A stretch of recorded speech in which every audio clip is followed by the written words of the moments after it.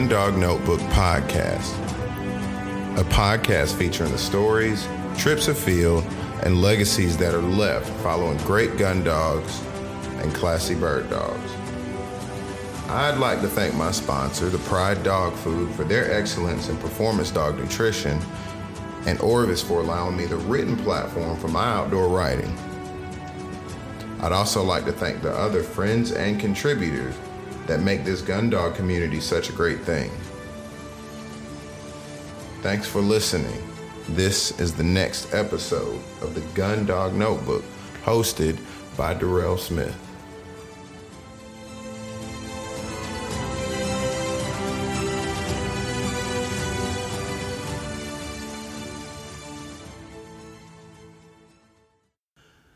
Okay, guys, welcome back to the Gun Dog Notebook Podcast. This one is an awesome episode because I'm on the phone with Mr. Wade Kisner, who I used to watch a lot of his YouTube, actually all of his YouTube videos, let me be clear, all of his YouTube videos on Sweet Point Setter Tails. And I've always wanted to talk to you, Mr. Kisner. I'm going to call you Wade from this point forward. So how are you, sir? Yes, I'm doing very well, very well. We're having a little cold weather up here in Iowa, but nothing that we're not used to. Right. Well, we, Georgia, like we were saying before, Georgia decided it wanted to actually act like it was cold. So we'll see how long that lasts. So look, I wish I had that weather here. Look, it's a blessing and a curse at times. I'm not gonna lie, it is. So let's start, because I already know this is going to be one of those really good episodes, very insightful. And we had a great conversation yesterday. Let's start with the legendary Sweet Lou. Let's start there, because I think the story, the backstory behind that dog is so special. So let's start there and kind of go into how everything unfolded. Okay.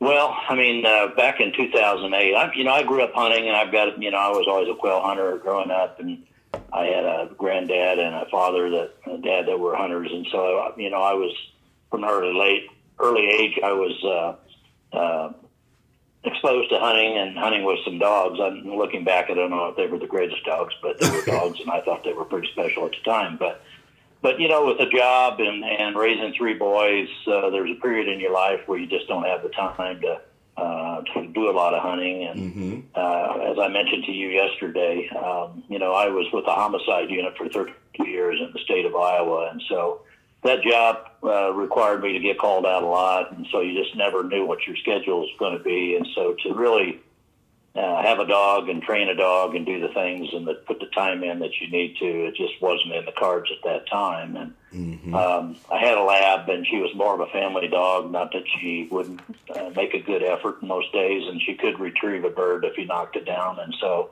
that was kind of my hunting companion when I got to go, and that wasn't very often. But in 2008, a friend of mine showed up unannounced in the driveway during the summer. And he said he had something in the truck he wanted me to see. And so I walked out there, and he opened the back of his SUV, and he had these two English setter puppies in there that are probably about 10 weeks old. One of them was a male, black and white, and the other one was a brown and white female. And he said, the female I'm keeping, but he said, I don't know what to do with this male dog. And I said, well, I don't know anybody that's looking for a dog, but I'll ask around. And he said, well, I was thinking maybe you would take him. And of course, I had a dog at the time. I wasn't looking for a puppy. I was still working, and so the puppy was really the last thing I needed. And so every part of me told me to say no, and then the other part of me said to say yes, because he was a cute-looking guy, and I thought, man, what could this dog maybe be? But because of the situation, he was the last one in the litter. Nobody wanted him. This particular gentleman couldn't keep him because he had all females in his kennel, and there was a possibility that they were going to have to euthanize him.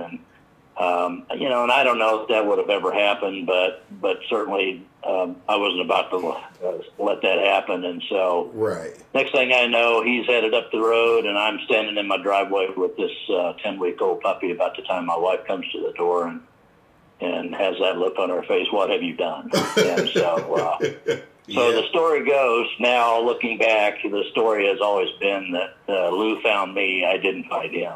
Right. And so after I got him and started kind of working with him a little bit, and at that period of time, to be honest, I didn't know anything about training dogs. Mm-hmm. And probably what I did know was wrong. And so I started doing some research. I started talking to some people that knew how to train dogs. And I saw early on that he had some talent. He had some abilities that I'd never seen before. Right. And so I started putting the time in, and I felt like, it's my responsibility to get this dog to a level where he can go. Right. And if I don't do it, then I might be, shortchanging him. And so I started doing my work on my end. He obviously kept responding to the training, and, he became really a great dog, and today is still a great dog, even though he's just about to turn 11. Wow. 5 years after I had him, he became the first English setter in Iowa to ever get an AKC Master Hunt title. Which is crazy. And, now, yeah. with that process, the wild. backstory that you're talking about, Darrell, is that here's this throwaway dog nobody wanted, and 5 years later, he's kind of at the pinnacle of his profession. He's got this master title, and that kind of became kind of the legend of Blue out there. The people that knew him and hunted with me and saw him at the gun club where we guided and some of the events that we were participating in, and it's kind of grown from there. Right. And so Lou kind of has. If it wasn't for him, I certainly wouldn't be doing the things that we're doing now with the show, and wouldn't have met the people that we've met along the way. So he certainly is the reason that we're doing what we're doing now. Right. And so when you were saying earlier that there were some things that kind of stood out to you, that were like, man, this dog is going to be special. As a puppy, like what were some of those things that really stood out? Well, he just had an intensity. He seemed like he was really into birds. I remember, one of the things, at the time, one of the things I thought was, I'd always heard, well, you get a bird wing and you put it out there on a kind of a fishing rod and you hold it out there and you see what the dog's going to do. And quite frankly, when somebody gives you a dog for free, your expectations aren't really very high.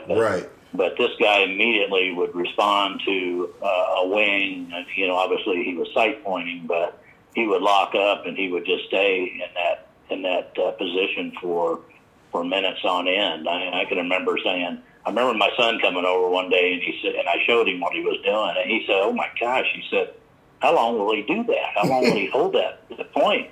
And I said, "Well, after a while, my arm gets kind of tired. I have to lay that stupid fishing rod down." So there were some things like that. And then as we kind of moved into the yard training and some other things, it was pretty apparent to me that he was going to be something special. His first season, he just carried himself pretty well in the field, and shortly after that first year that we started guiding with him, and then of course the more birds he got on, the better he got. And so it was pretty apparent from the very beginning that he had some skills. Now, I didn't know much about bird dogs at the time, and I thought, wow, maybe this is just kind of just one of those rare instances. I got lucky with this guy. He's got some talent. Yeah. And then I started doing some checking into his pedigree, and I found out that several generations back, he was out at Tacoma Mountain Sunrise, a line of dogs, and he had about 3 Hall of Fame dogs in his lineage. And so, there was obviously the DNA was there, in there for him to have some ability and some skill, and so it just wasn't a fluke. But he's turned out to be a really good one for us. And that's really, really interesting. And I share a very common story where I started 30-some years ago, and my dog now, I didn't know anything about him, and he doesn't have, any kind of field trial lines behind him. But it's definitely those particularly special dogs that'll just work for you, right? And it seems like, out of the show, out of all the dogs that you have and things like that, Lou just still stands out to me as a rock star. And especially coming from a situation where you were working as a homicide investigator, do you think that was probably one of the things that kind of took your mind away from it? Like, what do you think that did for you? Well, I think so. I mean, looking back, I think that probably, certainly that gave me an outside kind of a passion, if you will, and to kind of, like you said, compartmentalize that other stuff that I'd seen and was doing. And so, yeah, there might have been a certain degree of that. And so, but there's nothing like getting a talented dog for you to say, I got to ramp up my game. Right. Because I don't want to be the dude that drops the ball here. And this guy could, this dog, he becomes a master hunt, titled dog. And if I hadn't put in the time and the work and to learn what it would take to get that dog to that level, that's certainly something he may never have achieved. And so, and that's what I tell people today when I'm talking to them about Lou. Yeah, he was a special dog, but still, there was a lot of time and a lot of work went into, taking that raw talent. And as I think you mentioned to me yesterday, you were on a track team, you ran track. Yes, sir. There's a lot of raw talent, but somebody has to take that and say, here's how we make that talent into, make you efficient at it and make you the best athlete that you can be. And so, absolutely. But I had a lot of help. It wasn't just me. I had a lot of, there were guides down at the gun club that had trained dogs for many, many years. And so I always had somebody to mentor me a little bit if I hit a problem or if I was having an issue and said, how do we get past this? What should I do here? So It's always good to have somebody that you can kind of bounce things off of. And I don't care how many dogs you've trained, there's always something that comes up that maybe you haven't seen before, right? Maybe with an individual dog. But you're right. He's been, he changed my life. I can't tell you what it's been in the last 11 years, because his focus and him being here and all the things that occur here in my household are kind of now hunt related, show related, and that's all because of him. It really is. And I just think that's such a powerful thing. And just to highlight one more aspect that we were talking about yesterday that I thought was hilarious, but it's also very true. You never really stop hunting as a career. You were saying that you were hunting. You were saying that you were hunting criminals before. Now you're hunting birds. So, and then you come from a long line of hunters. Yeah, that's right. I've hunted for many, many years. A lot of hunting, but yeah, that was kind of the joke at with the guys I hunted with. They said, "Well, what are you going to do when you retire?" And I said, "Well, I'm just going to hunt something different." Right. For 32 years, I hunted, some of Iowa's worst criminals, and now I hunt for fun, and that was kind of that's kind of one of the things that people talk about a little bit and we joke about. But yeah, so it's been a good transition. It's my law enforcement career was a great one. It was interesting. It had its days. It was satisfying most of the time. Obviously, it had its frustrations, but right. But I can't say that it wasn't a great career. But I'm glad I'm one of the guys that can say, that's finished, and now I've got something else that I have the passion for, and I want to take this up, right, and take this to whatever level that I can get it to. And so that's what we're working on, the videos and the show with Kinetic Dog Food. And just trying to build on that each year. As you know, last weekend we were over by Omaha, Nebraska at a trade show and outdoor show, and we take the dogs, and the dogs are always a big draw for people to come in and want to talk to you about their dogs, maybe issues that you're having with their dogs, whether it's training or feeding, but. Right.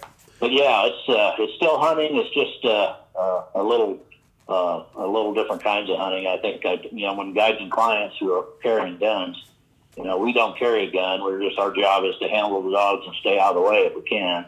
Right. And, but I've often joked to somebody, say, well, what's the difference between what you do now than what you did for 32 years? And I said, well, I still worry about people shooting me, but they're just a nicer caliber people. Right.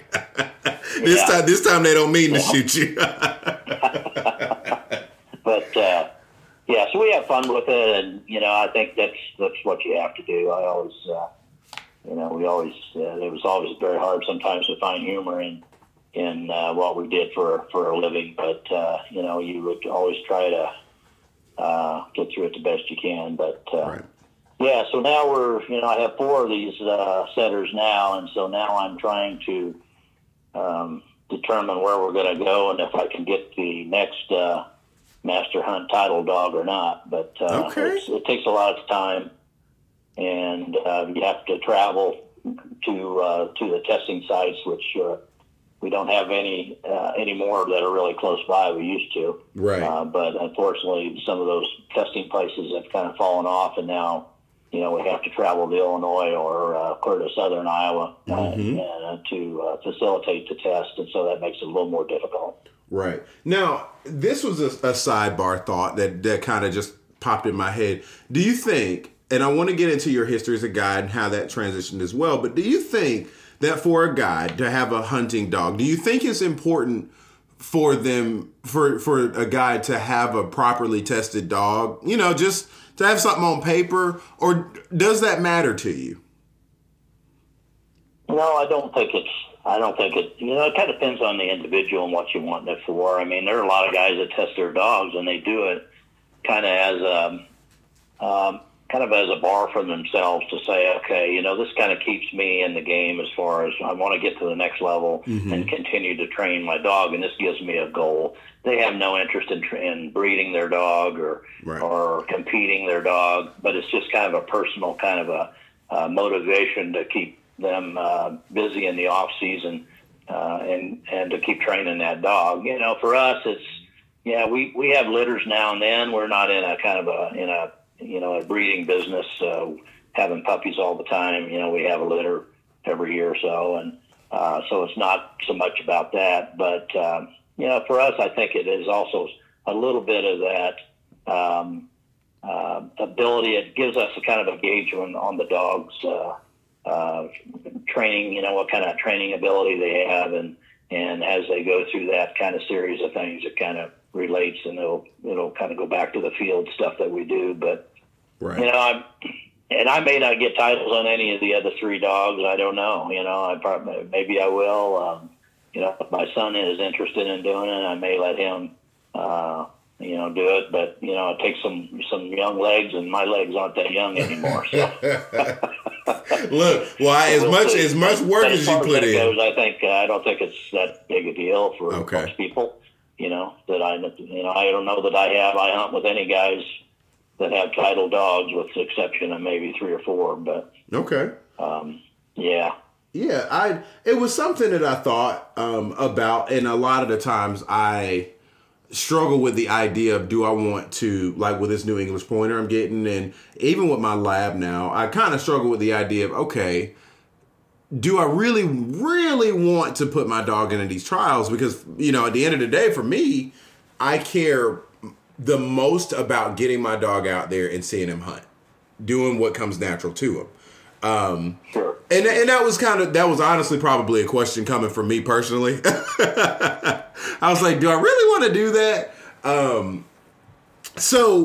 It's kind of, especially if you get in some of the introductory ones. I mean, you do meet some interesting people, and you meet people that have trained a lot of dogs. And for somebody like yourself, I can see the benefit of, the learning, the drawing off of the other people's experience, because that can be pretty valuable. Right. And whether you ever take that dog to a national championship or a master hunt title or whatever, those people that you meet along the way can really help you out a lot in that general training. And so from that standpoint, it would be worthwhile to do perhaps, and then also worthwhile to keep you active with the dog in the off season. That's kind of a challenge sometimes. Right. Is to do something with your dog in those months when the season's not going on to keep not only the dog in condition, but ourselves in condition. And so from that standpoint, it would probably have some value to you. Yeah. But as long as you don't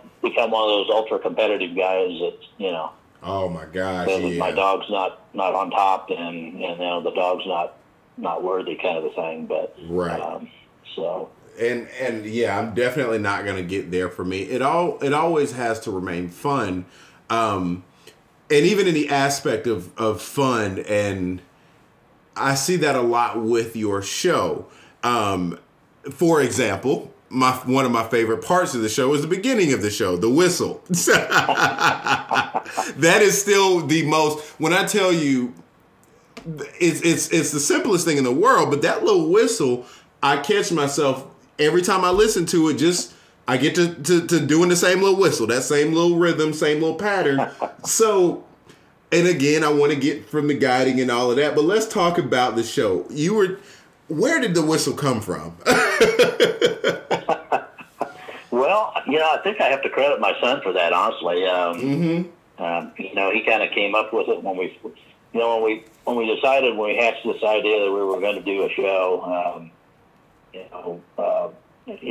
There was more than 1,000 reasons probably why not to do it, but because it's just how do you launch a show, and as you know, it's when you start at the it's a grind, but anyway, so what we did was we shot kind of a teaser and a first. If I'm coming to you and I'm saying, hey, I'd really like you to help me sponsor this show, and then you're going to say, well, let me watch your show and see what it's like. And and so you have to have something. You have to have a product to help with that. And so we basically, cut a first episode. And then I'm really blessed because my youngest son is a very talented guy, and he has a film degree. And I have 3 sons, and 2 of them followed me into law enforcement. And he decided to take another path, and he went into film, and he's kind of made a career out of that. But nice. But because of that, the artistic part of producing the show and editing the show, that was kind of put into his hands because I had no clue. I knew how to hunt and I knew how to handle a dog, but I had no clue how to run a camera and how to do those other things that were necessary. And so he kind of came up with that, and it was kind of cool. Everybody liked it, and I did grow up in the era of Andy Griffith, so I guess it kind of it kind of made sense. Yep. Actually, I said something about I think season 2 about maybe we'd change that introduction, and I was.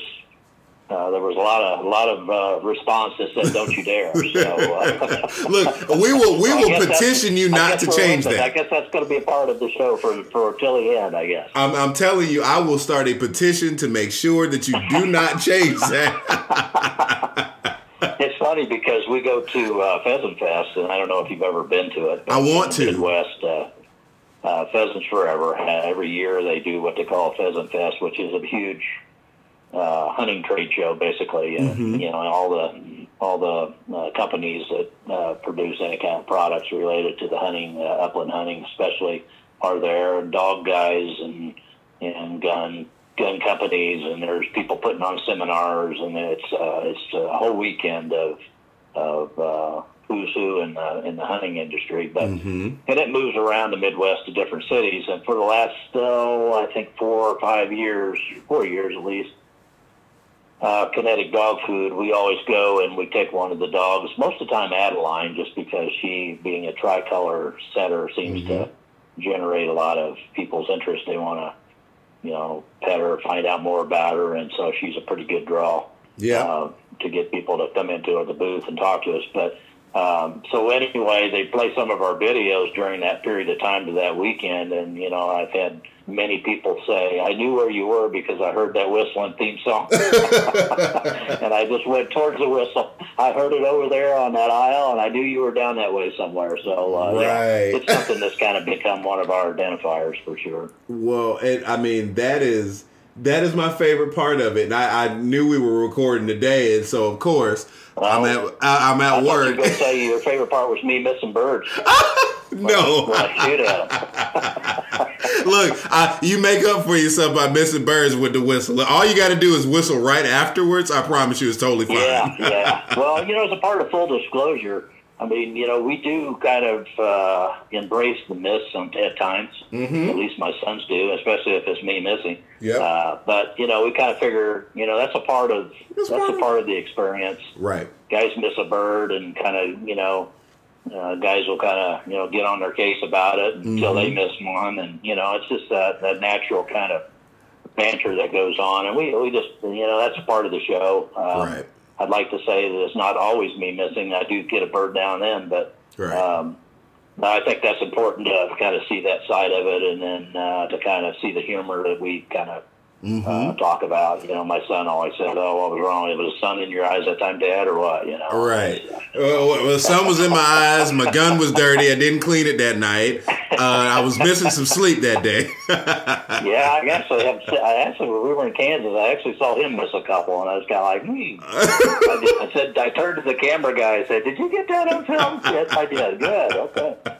Look, have that in the next episode for sure. Exactly, but that's so much a part of upland bird hunting, and it's good to keep it light. It's always great. Yeah, it's very good to keep it light. Yeah, once it gets too serious, it's no fun anymore. I mean, I think that's and for me, I think we talked about this yesterday, Darrell. But for me, it's watching the dogs and doing the dog work, and actually, that's why I transitioned pretty easily to guiding and not carrying a gun, because my focus as a guide is on the dogs and what the dogs are doing, and basically, reading the dogs, what they're telling me by how their tail's moving and the speed, and where, how they, where their heads are, and just the stuff that you learn from work, hunting the same dog for years and years and years, like you have Sweet Lou. And so, and because of that, I'm able then to verbalize to my clients, get ready, or something's about to happen, or,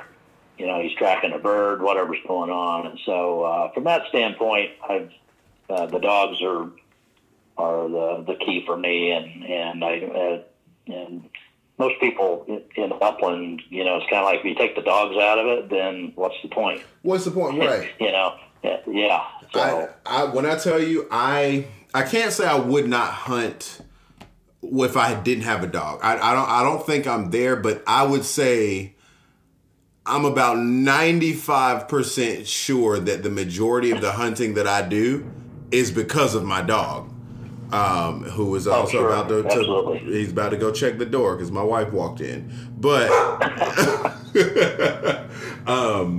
but for me, and I know you understand this too, I don't need a gun. I've gotten to the point now, and I'm not about limits, and I don't know how many limits it is per state and all kinds of stuff like that. I just know when I feel satisfied, and it doesn't take a mound of birds for me to do that. I feel satisfied when I know that my dog and I went out there and we accomplished a goal, and we did it together.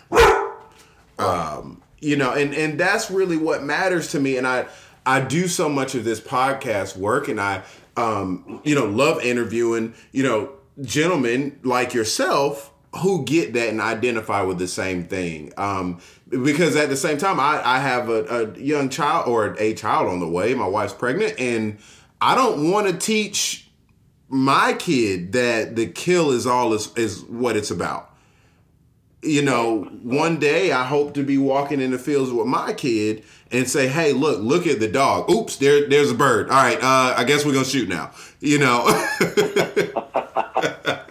So, well, that's true, and I mean that's good that. And what we hope to do with the show, a part of the show, is to, get people interested in what it's like to hunt with gun dogs and living with a gun dog, and the dogs in our show, as you know, kind of become the main characters, and we just kind of get to follow along. Right. And kind of we're there, but Sweet Lou and Adeline kind of are the headliners. And so when I go to these events, it's always, meet Adeline, the star of the 3 Point Setter Tales, and it's true. Right. Because without her and without Lou, the rest wouldn't really make a lot of sense. And so I'm perfectly happy to give them the lead role in what we're doing, because that's the important side of it. I want people to see what it's like to and the commitment. I mean, there is a commitment to taking on a puppy and keeping that puppy and not, it's not all fun and roses, and the season only lasts so long, and what you do the rest of the time, and that dog becomes, for us, and I know for you too, and a lot of the people that we talk to out there, the dog's a member of the family. Oh, absolutely. So, that's what we want. And in fact, that's what we like to hear about our puppies, is that, they're in the house and they're treated like family, and they're going places when the family goes places, because setters are kind of that way. They're pretty people dogs, and they really need to be they want to be where you are most of the time, a lot like a lab, or your lab probably. Oh yeah, so, this clown is done checking the door and has now come back to my come back and put his head on my knee. So, but the whole thing is about using the show to educate. Make it fun, make people want to know what the story is. We try to tell a story, where we are, who we're with, what's significant about this episode, and sometimes that's the biggest challenge we have. We get a lot of opportunities. Hey, why don't you come over here and hunt here or hunt there? And, and Will, my son, who produces the show, we have those conversations. Okay, what's the storyline? I mean, how do we weave this into an interesting story that people want to follow to the end?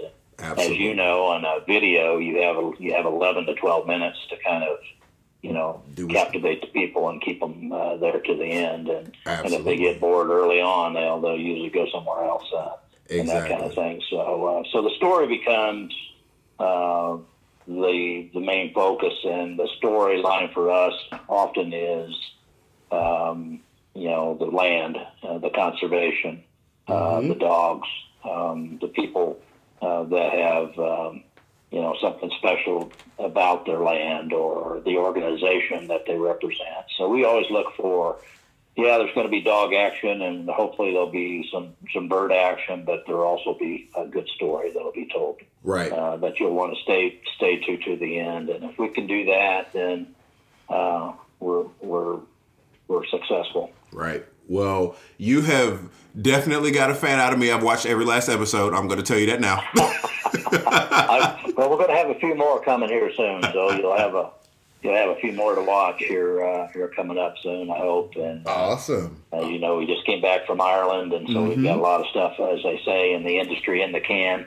And so now our guy that's editing has got a lot of footage to look through, and I have a lot of stuff to look at, because I try to go through it myself so I know what's there, and try to find some significant shot that I'm looking for, and if you don't watch it all, you may miss something that's important. So right. Well, and it's those details. Now, tell me this: as far as your guiding, what is it like to be the guy that you are? How do you select your dogs that you're going to run? What is that process like for you? You've had NFL players, you've had the whole gamut.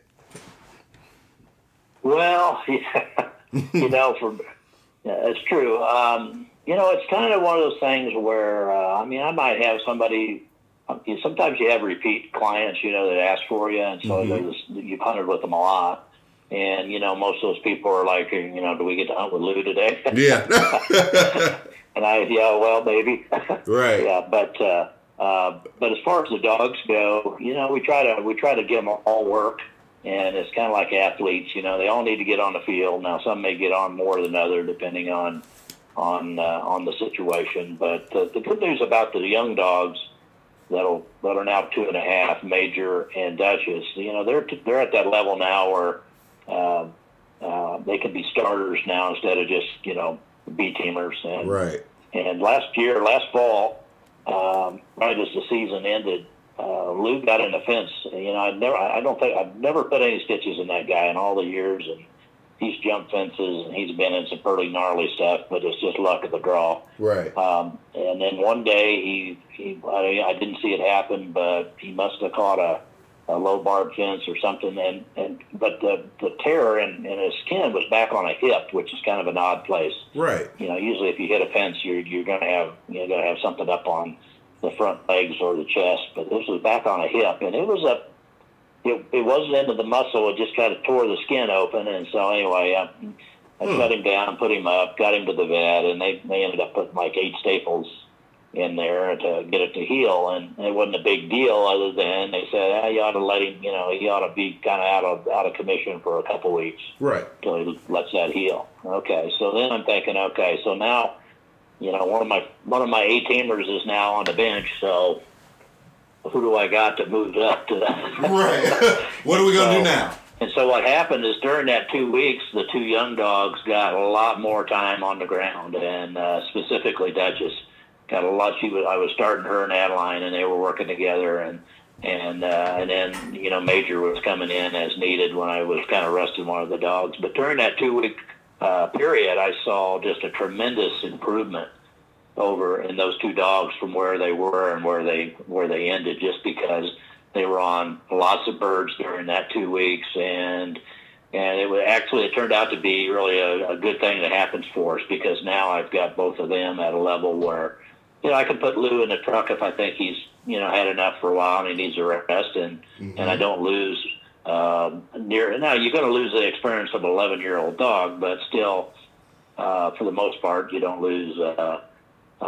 You still have plenty of experience on the ground to deal with clients. But typically what you do, and the gun club, and I'll give them a plug because they've been very good to us. Oh, for sure. Highland Hideaway Hunting is a 1,500-acre preserve located in Riverside, Iowa, which is just south of Iowa City, if your listeners know where that is. Okay.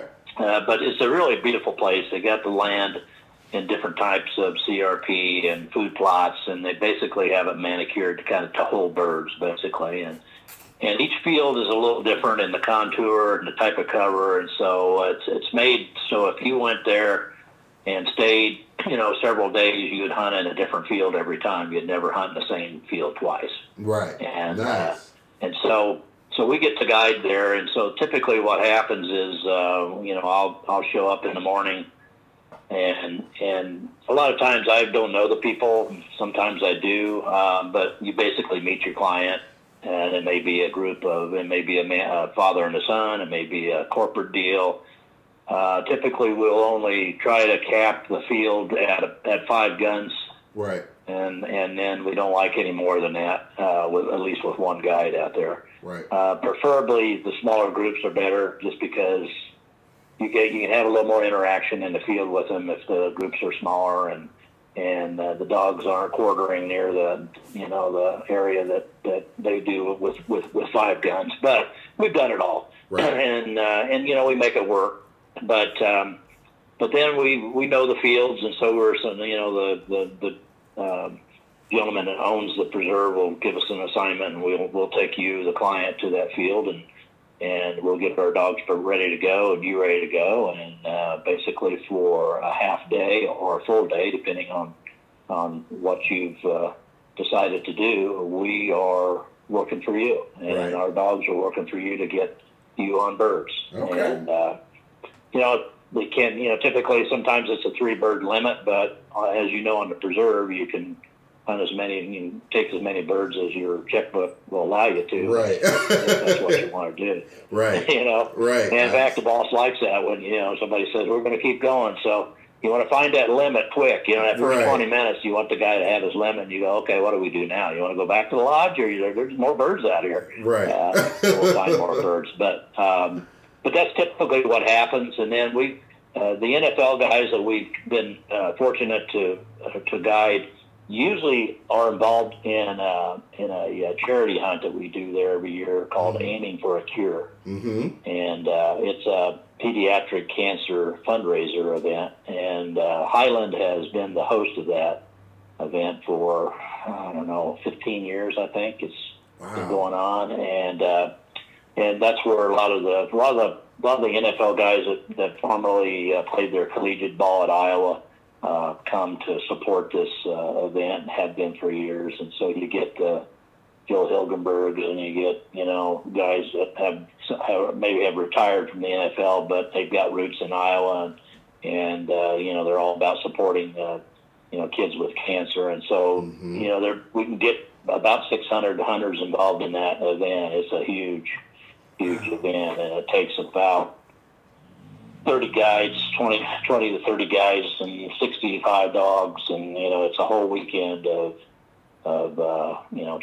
chasing bird dogs and shooting birds as a part of that fundraiser. But so it's kind of cool because we've met some really great guys that are there, and we get to see them when they're just out in the field, and they're just the ones that we have come in contact with are just super human beings, and and so and they're there. They come, they put their time in, and they donate their time and effort to promoting this event and raising money for the kids, and that's what it's all about. And so we've been doing. This will be our 11th year that we've guided for that. Wow, that is. And, it's an all-day Saturday, all-day Sunday drill, and and every year I'm thinking, man, I don't know if my knees are shot. I don't know. This might be it.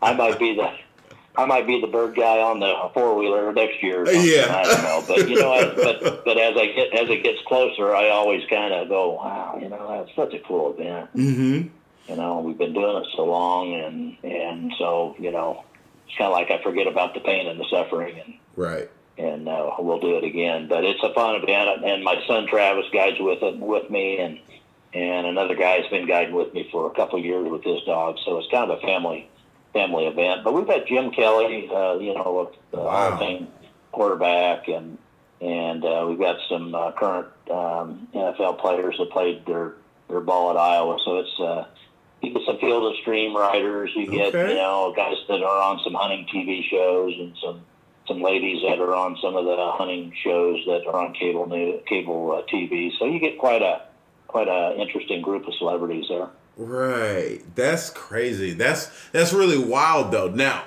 and I want to get to Adeline and stuff like that in a second, but you were talking about, and I remember the story. I want to talk a bit about that you mentioned yesterday, talking about age and getting a little bit older. Well, you told me a story about a gentleman in his 80s that was insulted when you tried to make accommodations. So yeah, you're trying to do the right thing.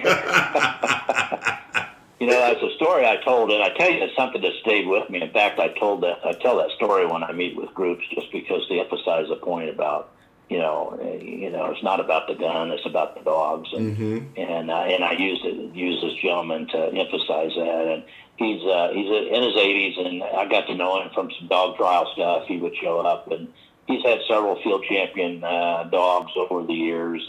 He's always a good one to ask questions. How did you train for this? And he was always very willing to share any information that he had. And I knew he used to raise some training pigeons, and so I would go over there and I would get pigeons from him to train with. And this was kind of an interesting story because he had homing pigeons at the time, and so for 50 cents a piece, he would rent these birds to you. Wow! And so I'd say, okay, I need a half a dozen birds to train this afternoon, and I'd go over there and he'd have them caught and crated, and I'd give him 50 cents a piece for whatever the birds are. And then when I would use them, of course, they would fly home. Wow. After I used them in my release or my flyaway drills or whatever I was doing. Obviously, they weren't birds that we were shooting. Right. So anyway, they would fly home after we used them. But that's how I got to know him. And so I'd show up and he'd have my birds ready. And then he was always asking me about, how, he'd want to see Lou. How's he doing? And then, of course, he's one of the first guys I stopped at and showed him that I'd gotten, that he'd passed his title, because he was really always interested in, how many more passes does he need? Does he have to have 6 to get a title on a dog, and as far as the master title goes? But anyway, so I thought one day I was going to go out and I was going to take Lou out for a little short hunt. And I had this little field of CRP. It was private ground. A guy had told me I could hunt whenever I wanted to. And I thought, yeah, rather than going by myself, I'll just call him and see if he wants to go along. So I did. And, of course, he was very eager to go. Right. Didn't have to ask twice. And so he jumped in the truck, and we drove to the field. And and I got to thinking, this CRP feels pretty gnarly. I mean, it can be tough to get through for me. And I'm thinking, gosh, she's 80-some years old. And so I thought, hey, I know, this would be what I do. So I told him, I said, here's what I want. He said, I'm going to stop the truck right here, and I'll get the dogs out. And I said, you take my truck, and you go around the field here to this first road, and you go up, and there's a turn-in halfway in the field. And I said, you can see it up there, and I pointed it out. And I said, you pull the truck in there, and I'm going to wait here with the dogs. When I see you get out and that you're ready with your gun, I'll start pushing through this field with the dogs. Wow. And I knew that from hunting this field before that the birds always run. The pheasants, they want to run, and then they'll fly out of gun range. And then when you're by yourself, you're just, basically you're very lucky if you get a bird to set tight in this particular field. And I don't know why. And I knew these birds were very cagey, so I thought, okay, now I got a guy up there that'll be kind of block them, and maybe I was thinking that maybe at least he'll get a shot this way, because he probably won't get a shot otherwise. So anyway, I suggested to him my plan and kind of insulted him. Wow, yeah. And when I told him what I wanted him to do, he said, I don't think I want to do that. And he said it in kind of a gruff manner. Right. He did not want to do it. He caught me by surprise, and I kind of went, well, excuse me? And he said, well, wait. He said, if I do that, he said, I won't be able to see your dogs work. And he said, for me, it's all about watching the dogs work. Right. It wasn't about standing up there where he might get a shot at a bird or blocking or whatever. He wanted to be in a position where the dogs were working out in front of him. And I thought, you know what? I get it. Right. I get it now. And so that's been many years ago, and I still remember that comment. And so I often use that to emphasize for me now, and years later, I feel more like he did now. It's about the dogs. I want to see the dogs work. And I have to say most of my clients are the same way. They want to see those setters working out in front. They want to see Sweet Lou and what he does and Adeline. And they have no interest in being down at the end of the field where they can't see anything, and maybe they hear a few whistles and a few beeps of a collar and a bird flies over. Right. Most of our clients, the satisfaction comes from seeing the dog work as well. So right. He kind of got my attention when he said he Look, didn't want to.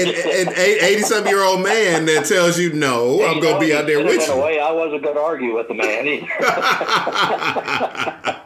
Look, I totally understand. I told him one time. I said, "Man, if I would have, I didn't know." I didn't know how indignant you were going to get. Right. I would have just said, no, I'm really going to insist that you go over the truck. But we laugh about it now. But it's a good point. Like I said, I use that a lot to emphasize where you are in your life cycle. The older you get, the more, like you said earlier, that it's not about limits. It's not about how many birds you kill. It's about the experience. Right. About being out there with your buddy or with somebody that like him that had been in the field years and years and years and hadn't been for a while, and just seeing his satisfaction and how much fun he had. Right. I mean, he had fun just crashing through this stuff and and getting cockleburs all over him, and that for him that was enough. He got out of the house. He got to probably and actually he did get a shot. He had a nice opportunity. Right. And threw a shot at a bird. Unfortunately, he was kind of behind it and missed it. But, it's like he said, well, I got to throw some lead. And he said, some days that's all you can ask for. And so it was just a cool experience looking back on it now. Well, and I think it's important to realize that and capitalize on it because, you don't do all of that training just to produce a shot bird, but no, you really develop a bond with your dog. You develop the communication, and that's the part that is the most interesting. You're communicating with an animal that doesn't speak English, it doesn't do anything, and y'all are being efficient about it, and it's a mannerable hunt. I mean, especially with setters. Setters are known for being very, very elegant dogs in the field. Who wouldn't want to see that? It's like going to a museum for me, So just going forward, we gave Lou. There might be some GSP guys around here that would may not agree with that. Well, and I'm going to say it on the podcast on to all of my GSP friends with your dogs with no tails. God bless them. Right, God bless you. There's no tail on that dog. Yeah. Well, of course, as they would argue back to me, while we're in there having a cold beer, you're out there combing cockleburrs out of your dog's tail, and that's true. And that's fine. That's fine. Guilty as charged. but hey, look, some of us are willing. Some of us are willing to, do that just before the experience, and I guess I'm one of them. I just accept the fact that I'm going to have a little more maintenance.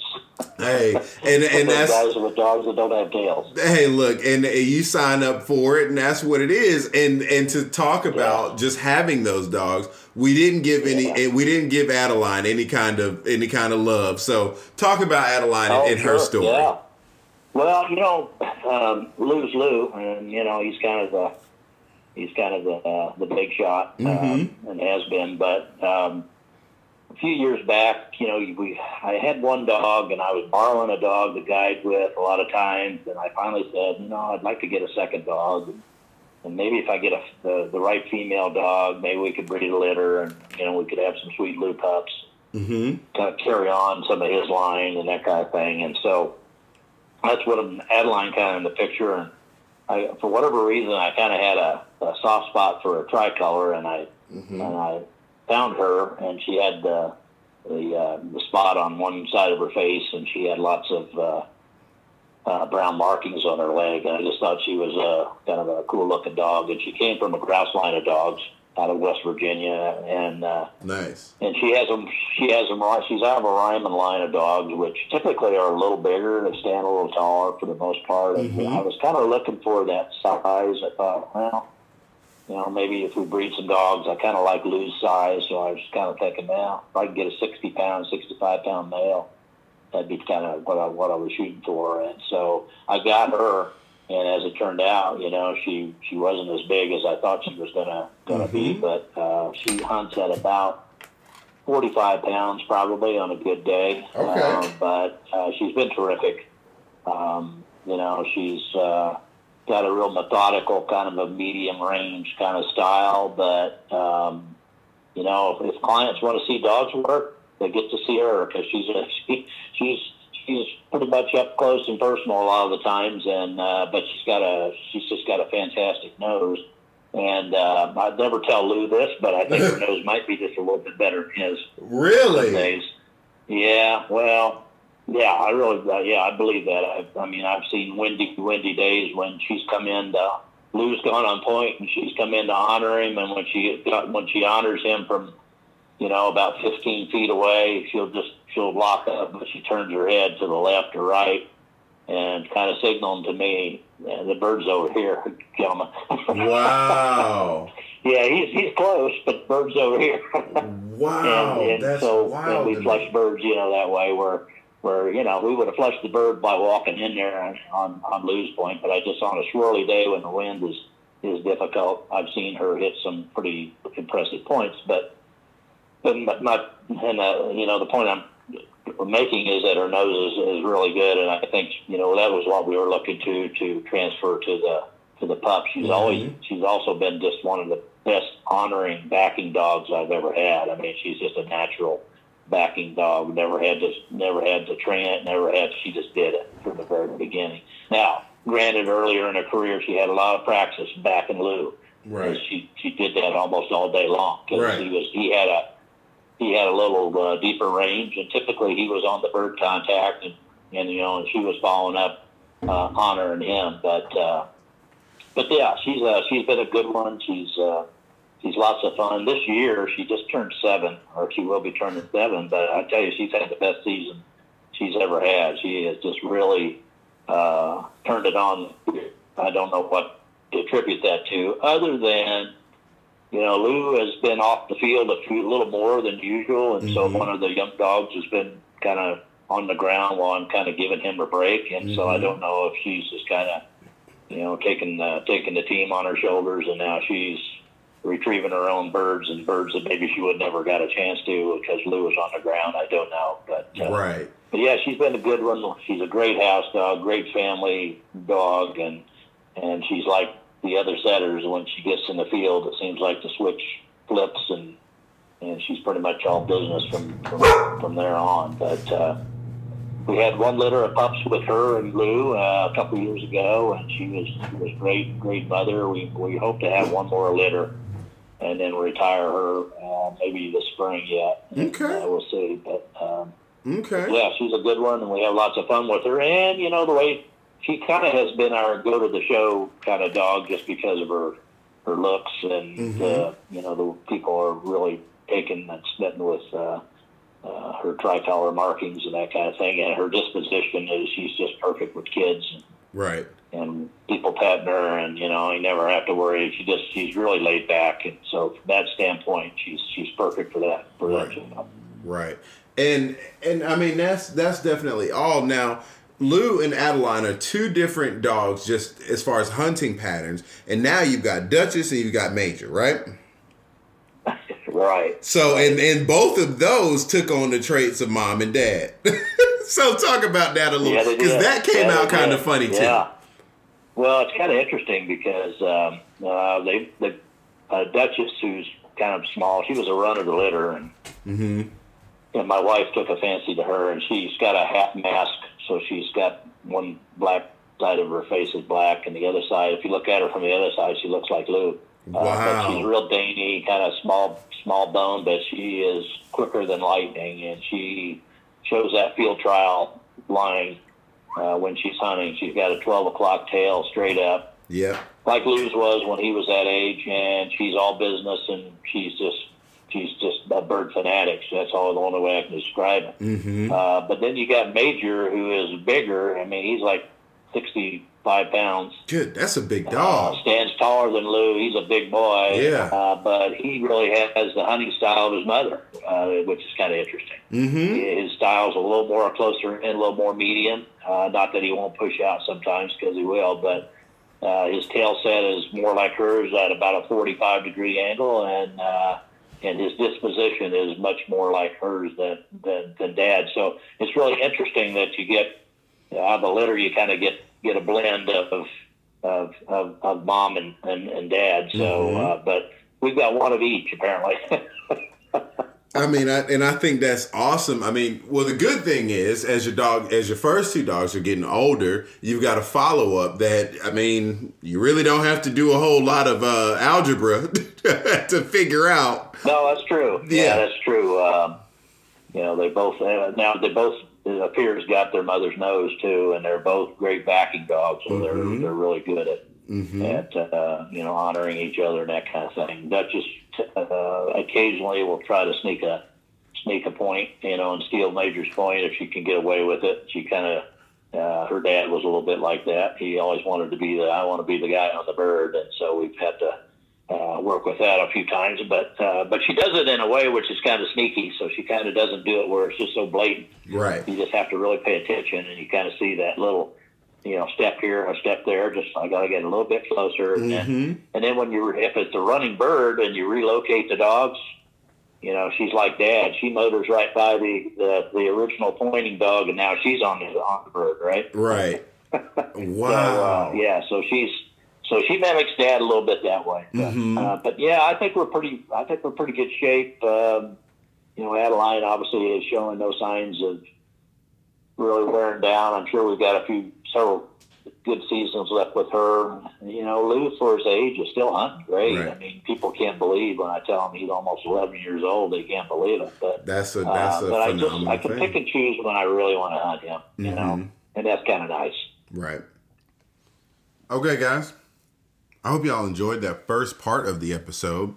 That is actually part one. This episode with Wade actually got split in two because it was such a good conversation that we ended up running in about 2 hours close. So, if y'all don't mind, stay tuned. Go ahead and click on the next episode. I'll have uploaded it by then. And enjoy it. I hope y'all really, really took something away from this first one, and the second one only gets better. Stay tuned.